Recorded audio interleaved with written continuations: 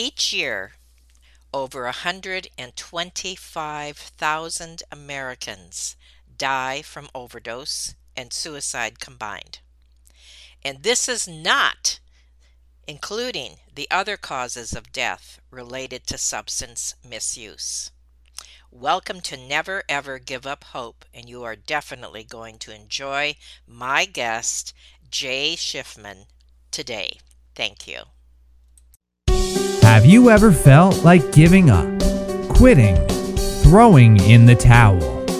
Welcome to Never Ever Give Up Hope featuring Carol Graham. She's an author, health coach, and motivational speaker. Backed into a corner multiple times in her life, Carol shares with you stories on how she overcame some of the toughest obstacles a person can go through in life, but refused to give up hope. Rather than admit defeat, an opportunity was presented, and it involves each and every one of you. Carol will feature spectacular guests who will share their messages of hope, encouragement, and their inspiration to prove why life's adversities only make you stronger. And now, welcoming the host of the show, here's Carol Graham. Who are the people that abuse and misuse drugs? They could be our friends, our neighbors, our family members. They go to our churches. They eat next to us at our favorite restaurants. They talk to us through our favorite podcasts. But we really don't necessarily know who they are and how to help them. My guest today is going to give us a clear insight into these issues.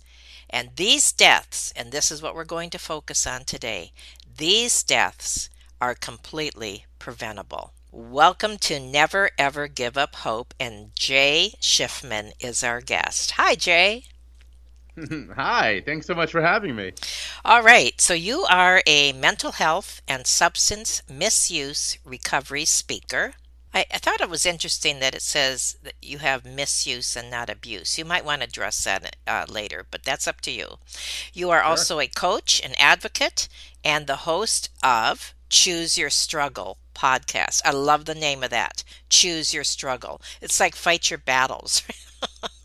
Very similar, that's right. Okay, all right. Well, welcome, Jay. And let's start with one of your stories when you hit rock bottom. This was in Johnston, Pennsylvania. Yeah, so for your listeners, I currently live in Pennsylvania, but this was 11 years ago. And at the time, I did not know that I would be soon living not far from the small town of Johnstown, Pennsylvania, where this takes place. So kind of coming full circle, which is very, very interesting to me. But for those of you who don't know Pennsylvania, it's very, there's a lot of sort of industrial areas, a lot of really big hills that the highway has been built through, and these tunnels are not. They were built a long time ago, and so quite frankly, they don't really accommodate today's roads that well, and that comes into play a little bit on my story. So, what was going on with me at this time was I had just checked myself out of a long-term care facility, the kind of place we would have called a mental institution 50 years ago. I was there because I'd been misdiagnosed in my teenage years with a issue of mental health called bipolar disorder. Mm-hmm. Now, I didn't have bipolar disorder, and I learned that after being sent to this institution. Instead, I was struggling with substance misuse and addiction, and I learned that firsthand in this center. But to understand my rock bottom, you need to know the year taking place before that date, which, by the way, was January 2nd of 2010. The previous summer, I had given up hope of ever feeling better with this diagnosis. I had really decided that I wasn't getting better after years of medication, after being on 6 different medications every day, taking handfuls of drugs every day. And so I attempted suicide twice in 2 days. The second day, I overdosed, spent the night handcuffed to a bed at a hospital, woke up the next day in a lockdown unit, and spent 3 weeks there before being sent to this long-term care facility. So it was there that I fully realized, as I said, that my issue was addiction, not bipolar disorder. So I checked myself out, and I'm feeling pretty good about this decision because I'm gonna go live with my grandmother. I'm gonna go get off of all these drugs, and I set out driving from this long-term care facility in the Berkshires in Massachusetts to Arizona. That's my goal. Okay. But it's going to be a long trek, but I'm like I said, I'm feeling good, right? Because I made this decision that I believe is the right one. And of course, time proved me right. But at the time, there weren't a lot of people that thought that I was thinking that clearly. And not 5 minutes over the bridge into New York City. So I've been driving at this point for a couple hours. I get T-boned by a cab, and it bends the rear driver's side wheel of my car completely inward. Now, for most people, that is, I mean, it's not fun. No one's excited about this, but I was okay. The friend of mine that was in the car was okay. And I should have just put the car in a shop, had it fixed, and continued on my way. But like I said, I'm feeling good about this decision. I'm believing that, I need to go to Arizona. So I set out to drive this all the way across the country trek in a car on 3 wheels. And going back to what I first told you about Pennsylvania, now I'm driving through these giant hills. It's January 2nd by this point, excuse me. And it's blizzarding, and I'm in a car that is being held straight on willpower alone. So after a day of losing control multiple times, ending up in ditches, I popped that damaged tire and had to walk on the side of the road for a while. I'm cutting through these giant tunnels. It's me and a truck next to me. I'm praying the entire time I'm doing this that I'm not going to, end up in front of the truck. And I finally, after 10 hours of going what should have only taken me about 4, and I know that because I've actually done this drive since from New York to Cincinnati, Ohio, and it didn't take me that long. I gave up. I said, I can't do this anymore. And I pull off the highway into a small town called Johnstown, Pennsylvania. And in Johnstown, and I always say this because I want to be very clear. If you're from Johnstown, if your grandmother lives in Johnstown, I'm sorry. I'm sure there's beautiful things about Johnstown. I didn't see a single one. This was industrial town in the middle of the country. There's only thing is open on January 2nd during this blizzard is this dirty truck stop motel and the gas station across the street. So I ended up walking across the street and getting a Pop-Tart for dinner. And I'm sitting on this carpet, this dirty carpet in this truck stop motel.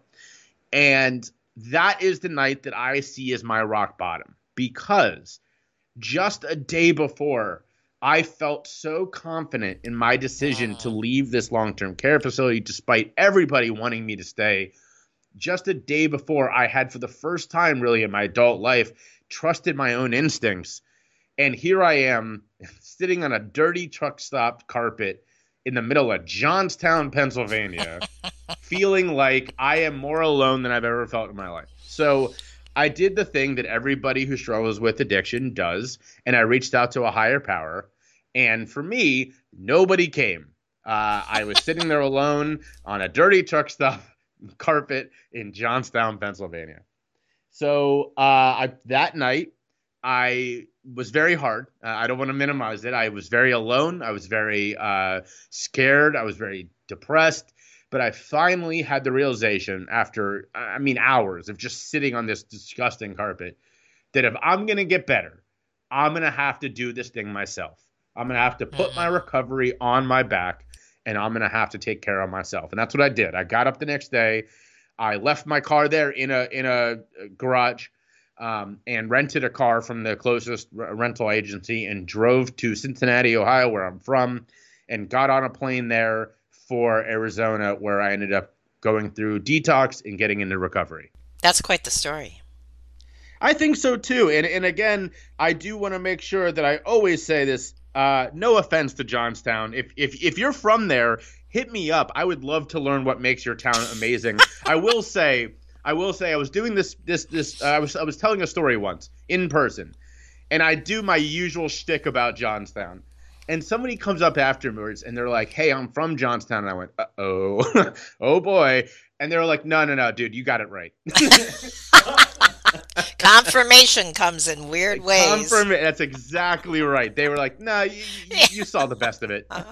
Okay. So was that now you've been in recovery for over 10 years. Was this your turning point or was it a different place? It's funny. That was my literal rock bottom because I did not get any lower from there, and I did start coming back up again. That being said, I see my turning point as coming on election day of 2015. I was 5 years into recovery, and that recovery wasn't very meaningful. I was literally doing better. And by the way, when people talk about the date they enter recovery, that date is very static. But in reality, that date is very fluid because that might have been the day that in the spring of 2010 was when I stopped taking all these prescription pills that I was addicted to.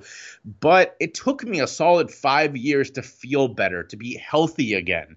And that's what I really see as my turning point.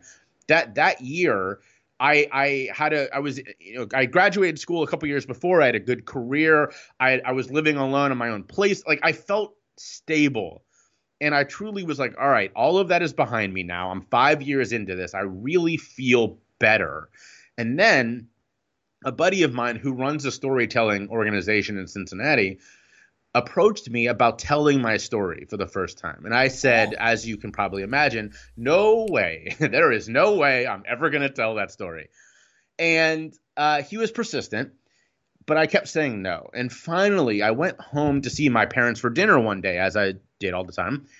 And I mentioned to my dad that I had this opportunity. And he said, well, why are you saying no? And I was like, really? I mean, I'm terrified. Okay. And he said, well, you know what? Fear is not a good reason not to do something. And it just floored me because he was right. Absolutely. So I went back to my friend and I said, ask me again. And he did. And I said, yes. And in front of about 150 people on election night in 2015, I told my story for the first time. And it was one of the most gratifying and cathartic experiences of my life. I thought that I had just, we talk about the stigma around mental health and substance misuse and addiction is real. I mean, there's people Right. who have lost their livelihood because of this. I thought I just committed a cardinal sin. That was it. My life is over. And in fact, it was the opposite. It really launched me in this direction that now 6 years later, here I am doing this for a living and helping people. It would not have happened except for me finally saying yes that one night, thanks to my buddy asking me over and over again and my dad telling me, you know what, you can do this. So then continue with the story to let us know how you got from there to where you are now. Yeah, so that is a great question. So I was still doing my full-time job for a while after that. I used to work in nonprofit fundraising. I had about a decade in that. And then I switched to politics. I ran political campaigns. And I did that full time while doing this work on the side. So I would speak on occasion. I was doing some one-on-one work, some consulting, a lot of writing around these issues, telling my story a lot. And in late 2018, I had just gotten married. And I was working with a career coach because I was good at my job, but I didn't love it. I liked it a lot. And I was, like I said, I was good, but I wasn't fulfilled. And she said to me something that I think I need to hear a lot, which is, why aren't you just doing this full time? And I said, well, I can't do this. And she basically, just like my dad, was like, but you realize that's just a fear, right? And she helped me take this leap. In January of 2019, like I said, I just gotten married. We went on my honeymoon. I came back, and literally 2 weeks later, I walked into my boss's office. This was a month after election season ended, and so he was ready to start gearing up for the next one.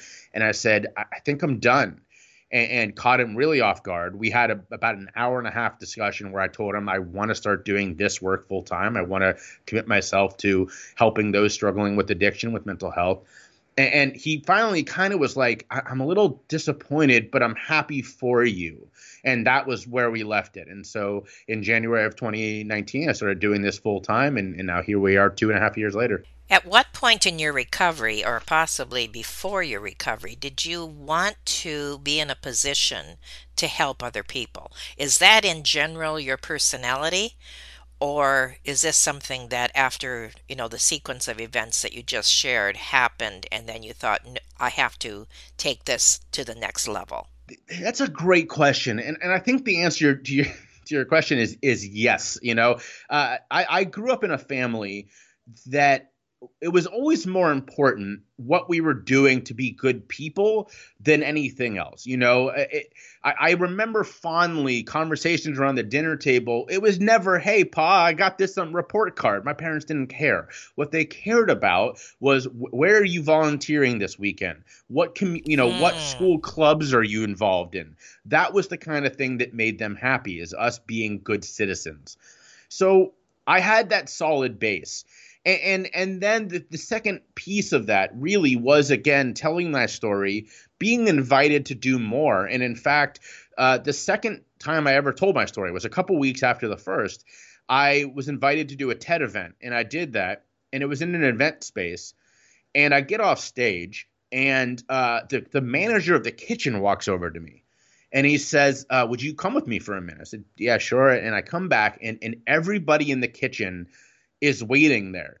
And he said, we have a policy here. We only hire people in recovery, because the kitchen manager is in recovery himself. We heard your story, and we ended up having a 45-minute just mini session of everyone talking and really being open.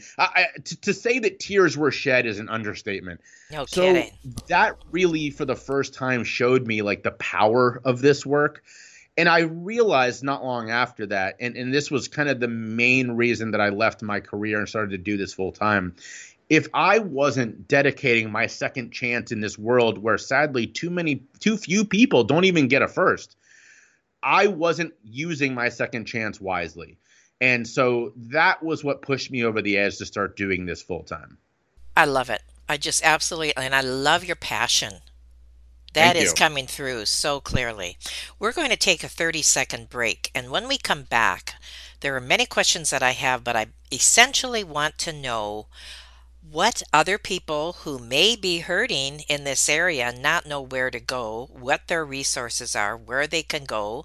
And then the other side of that question would be, what can I do to help? Okay, we'll be right back.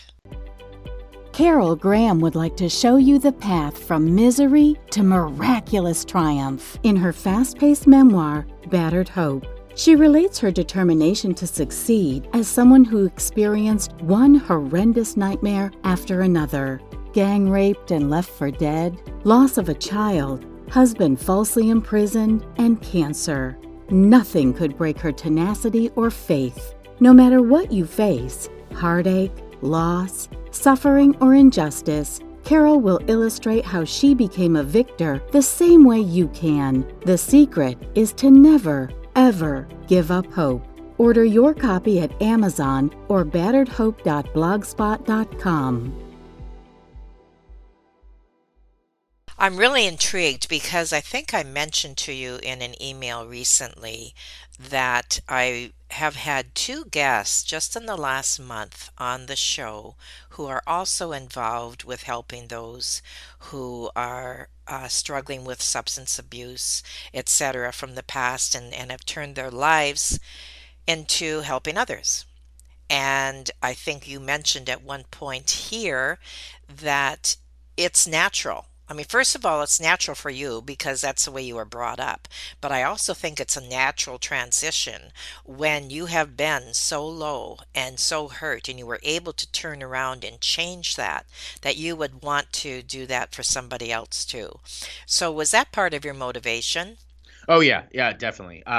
It's really tough because I always value the opinions of people who have spent their entire lives researching things. It doesn't matter what the topic. I value their commitment to the idea. That being said, there are certain things where that simply falls short. In lived experience, in my opinion, trumpets all. And when it comes to things like what I'm talking about, when it comes to experiences like what I lived through, you cannot fully connect with someone struggling or in that situation if you've not been there yourself. Perfect example. couple years ago, I went on a ride along with what's called the Quick Response Team. And if you're not familiar with this concept, listeners, this is new-ish. The last 3 or so years, this is a new idea that counties especially are implementing. And what this is a team of individuals that every week they get new batches of reports from hospitals, from first responders, et cetera, of people who have experienced an overdose in the last week.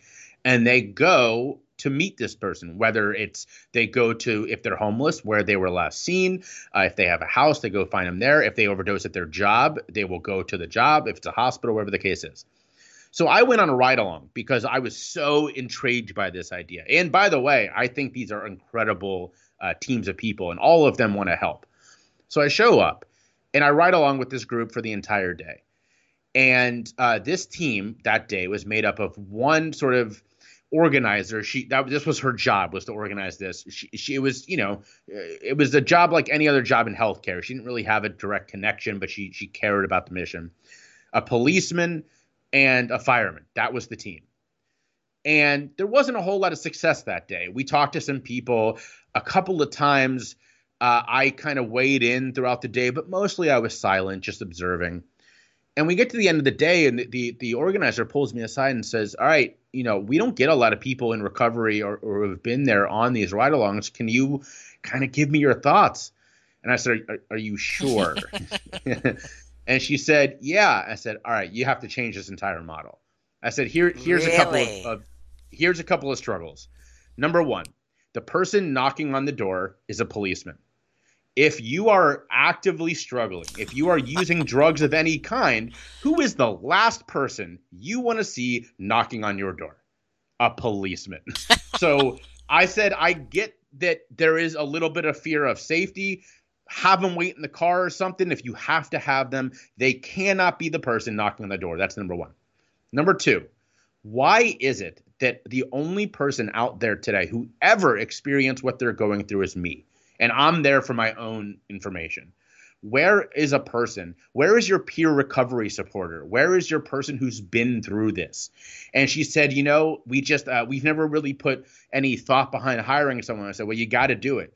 Because when you walk up, you are clearly a very kind person. By the way, this woman who was an organizer was a very kind soul. But that person is just going to see someone trying to help. They're not going to see a peer. If I walk up and I say, hey, I can already identify the 3 drugs you're using just from the way you look because I did it too, let's talk, and I can either help you, A, find support if you're looking to enter recovery, or B, if you're not, maybe we can help you use a little bit more safely. Can we get you clean syringes? Can we get you drug testing strips that you know for sure what you're using? These ideas. But if you don't have anyone who talks the talk and walks the walk, it rings hollow. And so that's where having somebody who's been through this can be so influential. I'm new here to Philadelphia, but I'm getting involved in a couple of organizations, and the only ones that I will be involved with are people who actually are whether they're in recovery or they have people who are in recovery on staff. It doesn't really matter to me as long as there are people there. If they're not, quite frankly, you're not doing enough. Well, are there other organizations similar to yours around the country, or how? Just share that a little bit. Like, what can somebody do to get involved or to get help? So there are definitely organizations in most places who are doing this work. And if you yourself are in recovery, there is a lot you can do to lend assistance. Number one, and it's so sad to say this because it's so baseline, but it's simply sharing your story, and it's simply being open, right? I mean, think about this. The largest and most well-known organization for people in recovery in the world has the word anonymous in their name. That's where we're coming from with this struggle. If you are simply open about your struggle like I am, if you are willing to tell your story, you are doing so much good. Because I was on an interview not long ago where someone called me unique. And I got to tell you, very few words upset me. You could call me a junkie and I'd be like, hey, that's not cool. Don't do that. Like, that's not a word you should use anymore. But it wouldn't upset me. if you call me unique, it really gets under my skin because it means you just haven't heard enough stories. Because let me tell you something, there's nothing about my story that's unique. It's just that we don't talk about these things. And I had to live that for a while. I used to live in Charleston, South Carolina. And if you know anything about the American South, you know that not talking about things is kind of their national pastime. So I like to joke that I got told the words "bless your heart" so often, my dog thinks it's my name. People don't like talking about this, and that's understandable. These are tough topics. I'm not going to tell you they're not. However, if you allow that silence to silence the movement, it's why we still are not talking about this, even though we've gone through so many drug crises that I mean, I've lost count. If you can tell me how many different quote unquote crises we've gone through, even in the last 20 years, I'm amazed because I can't remember. So, where do people find you? Not just you in particular, but groups that are willing to take this approach to helping them. Yeah, so a couple different places. Social media is terrible, but it's also great for a lot of things. There is a very active community on LinkedIn, which is surprising, I know. Oh, interesting. Yeah, so the reason it's so amazing on LinkedIn is that for the longest time, we as Americans didn't talk about these issues in the workplace, right? Oh, it's unprofessional to talk, all that kind of stuff.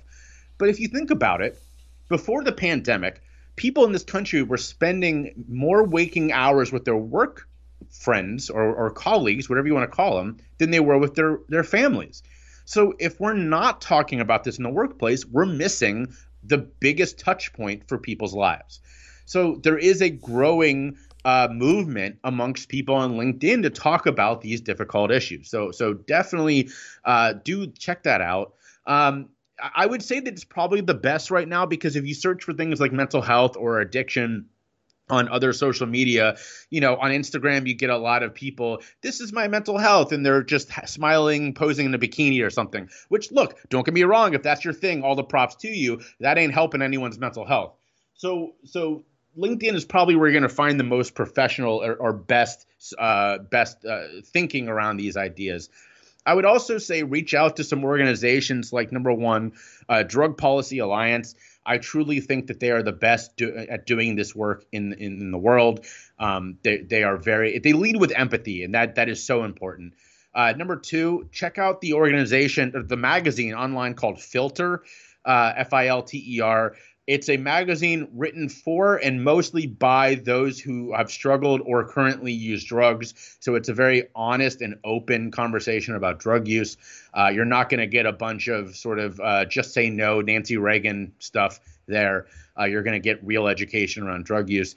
And then reach out to me and I can point you in specific directions in your area, and you can find me pretty much anywhere. Saying all that, what do you think needs to happen to bring a real change? Oh boy, how much time do we have? So, like I said before, the easiest thing to do is simply to talk about these things openly, because there's sort of twin pillars of my work. Number one is ending stigma, and number two is promoting honest and truthful conversations about drug use, addiction, and mental health. The reason that those two have to go hand in hand is that you can't have the honest conversations until people are comfortable talking about it, right? Right. So we have to open the door before we can educate. But then once we have the door open, if we keep allowing a lot of the same lies and misinformation to be what people are saying, we're not going to move forward. So those two really have to go hand in hand, end stigma and have honest and truth-based conversations about drug use and addiction. So that's number one. Number two is, quite frankly, we must end the war on drugs in not just this country, this world. I mean, this is a whole world issue. And you're seeing places that are doing this that are having a better success. The best example everyone loves to throw around is Portugal. Portugal decriminalized all drug use in 2001, I believe it was. And the rate of overdoses in that country has plummeted, which isn't that surprising. People don't have to. They don't have to use in back alleys anymore. They now there are safe consumption sites. There are treatment centers that will allow people to use safer, the harm reduction method, stuff like that. So ending the war on drugs, and we're seeing this now with cannabis use, is super helpful to end overdoses and make people feel like, that they can be open about drug use and their own struggles. So that's sort of the big picture work. But the on the day-to-day level, it's not simply it's ending stigma, and it's honest and truth-based conversations and education around these issues. Is this something that you discuss on your podcast? So tell us about your podcast, or is it any subject? Yes, this is definitely something I talk about on the podcast a lot. The podcast deals with three topics. Number one is mental health. Number two is substance misuse and addiction. And recovery. Number three is drug use and policy. So every person who comes on touches at least one, if not multiple, of those topics. And the reason is I truly believe they all go hand in hand. We are, of course, now learning that people who struggle with misuse and addiction, almost 1-to-1, almost 100%, are also struggling with an underlying mental health issue. Really? And many people who struggle with a mental health issue are misusing substances because, as you and I kind of talked about earlier, as you hinted at earlier, getting mental health care in this country is super hard. And so if you can't get the help that you need, well, what's an easy way to just not think about the issue that's bothering you? Get really messed up. So it's an issue. These issues go hand in hand. And that's why I like to cover all three of them. The only rule on my podcast, there's two rules. Number one is you have to have some sort of lived experience connection. If your thing is research, and I have had a couple of researchers on my show, that's fine. You can't just be a researcher because, that seemed interesting, I wanted to get into it. No. You have to at least be, my parents struggled with addiction, so I became a researcher or something like that. And the other rule is you cannot say the word only. And what I mean by that is if you strongly believe in your treatment method, if you strongly believe in your idea about prevention, I'm very cool with that. Props. The minute you say, I believe in this because it's the only one that works, that's when we have a problem. Because as somebody who did not get into recovery through anyone's method, I did this thing almost entirely myself. I know for a fact that yours is not the only way. My method wasn't the only way. So the minute you say only, we're going to have an issue. You realize you have to write a book. So here's the funny thing. You're the third person to say that in the last week. My strategist and I have been talking about this a lot because part of the issue is that I'm as a person who used to be a professional writer and as a avid book reader, you can't see this, but I'm literally staring at my bookshelf, which is overflowing. I want it to be right. I got to get this thing right if I'm going to do my book. So it is something we're talking about. It is going to happen at some point. It's been on my to-do list for about 2 years now, and at some point we're going to make it happen. And the thing is, it has to be, okay, here's that word, a unique book. It cannot authentic. be like it has to be. Yes. It has to be authentic. Yes. How is it going to be different from the ones that are already out there? Carol, I'll tell you what. If I knew the answer to that, it'd already be out. That's what you're looking for. Okay. Yeah, I think that's the key is that I want it to be more than my story because it's not that I don't think that my story is important because obviously from everything I've been saying today, it's very important. But because I also now do this work, because I am a policy nerd and 90% of what I read is research and history into the way that our country and sadly a lot of the world has treated drug use and those who have struggled with it, I know that it needs to be more than just my story. And so figuring out how that is going to be presented is the biggest challenge. I like that answer. It was perfect. Now, Thank you. To capsulize and to motivate our audience, sum up what you would like to say to them, what you would like them to do, and anything else you would like to, like I said, to just capsulize everything that you've said today. It's been awesome. Well, thank you so much for having me. I will finish on this note. I know that it's really hard to find mental health and addiction care in this country. Perfect example, actually, is my own self. Like I said, I just moved about a month ago, which means I was no longer allowed to get to work with my previous therapist because he's in a different state, and for some reason, that's an issue to our insurance companies. So I'm looking for a new therapist. I've emailed or called 7 to this point. Three are not taking new clients. One refused to work with my insurance, which is an issue that should not exist. And the others have not gotten back to me. So I know your pain. I know how hard it is. Like I said, I literally do this for a living and I'm struggling. So I get it. What I would say to that is, number one, keep trying. Because eventually you will find someone, even if you have to go to a couple first dates or so, or start working with a couple different therapists only to realize that the relationship isn't great. That happens. It's natural. Keep looking. But also know that there are other forms of help out there. So I don't coach as much as I used to because I'm a lot busier than I was before, which is good. But there are such things as mental health coaches out there. What they do, and what I still do on the occasion, if someone really needs the help, I 100% will still work with people. Think of mental health coaches as the physical trainer to your doctor, right? If you went to your doctor and you said, "Hey, doc, what should I lift in the gym tonight?" They'd be like, "I have no idea, man. Why are you asking me that?" But if you went to your personal trainer and said, "I think I threw my back out," they're going to say, "Go see your doctor." So that's the relationship here from a mental health coach to a therapist, right? What I used to do, and what a lot of people who do this work still do, is work with people on sort of your day-to-day mental health. It's your mindfulness. It's your sort of a cultural issue, right? Of just the existing in the world today.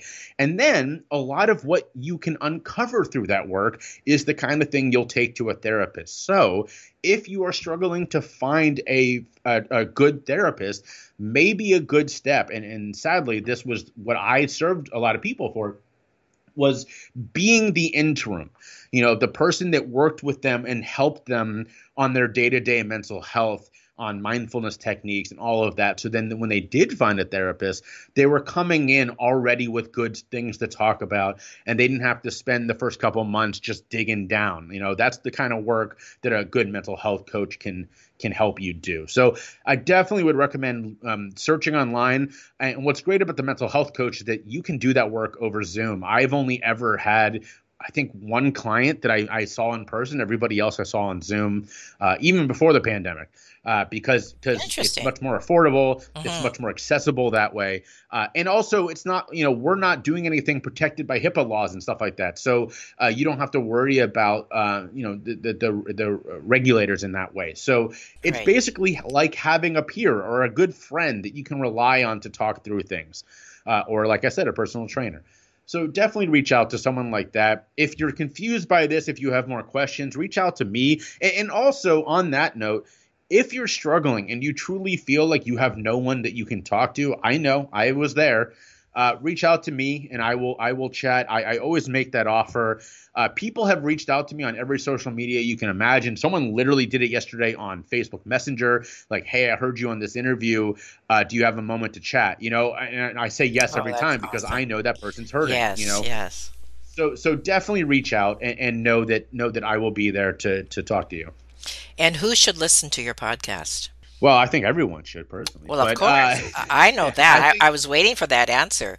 I think, honestly, anyone who wants to know more about these issues, because I bring in pretty big names on occasion, especially if you're in this world, these names, but sometimes not. I mean, I've had politicians, I've had athletes, musicians, actors, and actresses.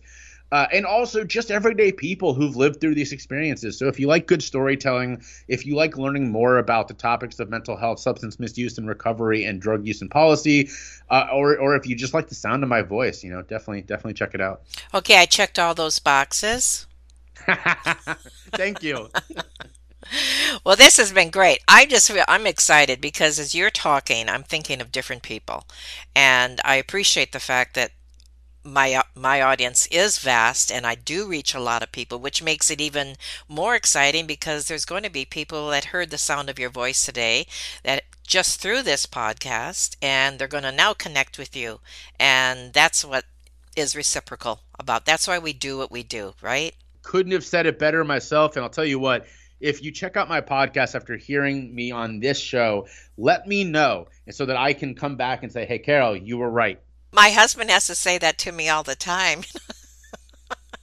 Carol, you were right. That doesn't surprise me in the least.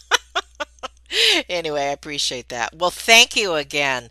This is great, Jay, and I think we need to do this again 6 months down the road, and then you can tell me the status of your book at that time as well.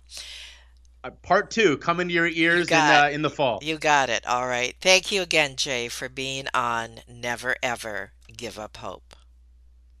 Thank you for listening to Never Ever Give Up Hope, featuring Carol Graham. Did you know that most people succeed because they are determined to?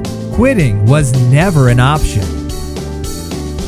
Carol loves your comments and will respond to each one. So please subscribe and review this podcast. A rating of 5 stars would be outstanding and appreciated. Remember, if you are still here, there is always hope.